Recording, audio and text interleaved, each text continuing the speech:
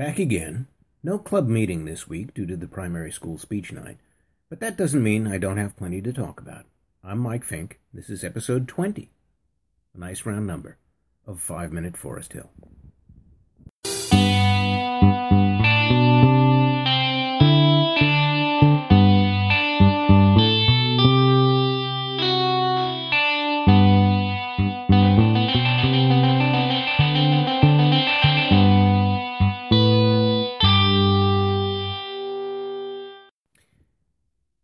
Well, the medication is working a treat, though it's a trade-off between mental clarity and pain control. With any luck, the increased fuzziness will be accompanied with some of Dean Martin's boozy charm. Forest Hill Club ran the 5th annual primary school's speech night this past Wednesday. An incredible evening.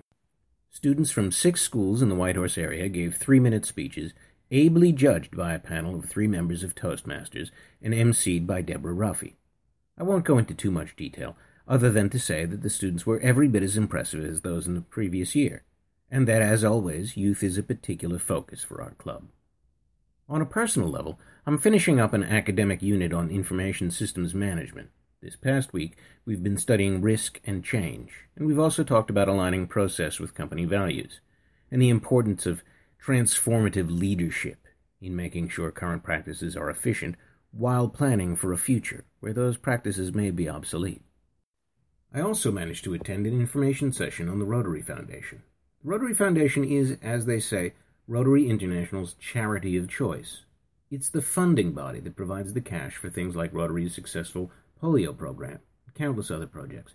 I got a chance to hear in more detail about 3 projects, including one which sends refurbished X-ray machines to clinics in desperate need of one. These are complex projects requiring meticulous research, planning, expertise, and continued support. Projects with a personal face are great. I guarantee you we'll be putting some pictures of the speech night winners up on our Facebook page, on our website, and in our weekly newsletter. These are great kids. They work hard, they perform under pressure, and we love youth projects because it gives us a chance to help people at the start of their lives, when we can have the most impact. We get a good feeling immediately, but the real and full effect of what we do for kids might not be known for years. In the same way, donations to the Rotary Foundation are like seed corn. Most farmers don't use open-pollinated, non-hybridized varieties anymore, but it used to be that at the end of the harvest you sold what you could, ground up what you needed for food, and dried enough to plant for the next season. When clubs raise money, at least some of it gets sent off to the foundation, rather than being used for projects in the current year.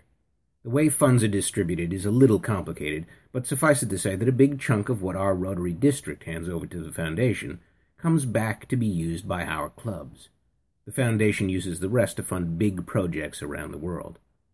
The payoff is a little less immediate. You don't know exactly where your donation is going. There's no thank you from a child getting access to clean water for the first time, or a speech from a scholarship recipient. You must have patience and understanding, and a willingness to forego instant gratification. Every club gives something to the foundation, some more, some less. It's a balancing act. It's important to run current projects well, but it's also very important to plan for future needs, locally and international, by putting some money aside. Again, as chair of fundraising, I've got to come up with some cash. Let's see what I can do this year. If you have any ideas, or if you're willing to put your shoulder to the wheel when the time comes, as a member or as a volunteer, please get in touch. All of the contact details are on the podcast page. Thank you again. This is Mike Fink for 5 Minute Forest Hill.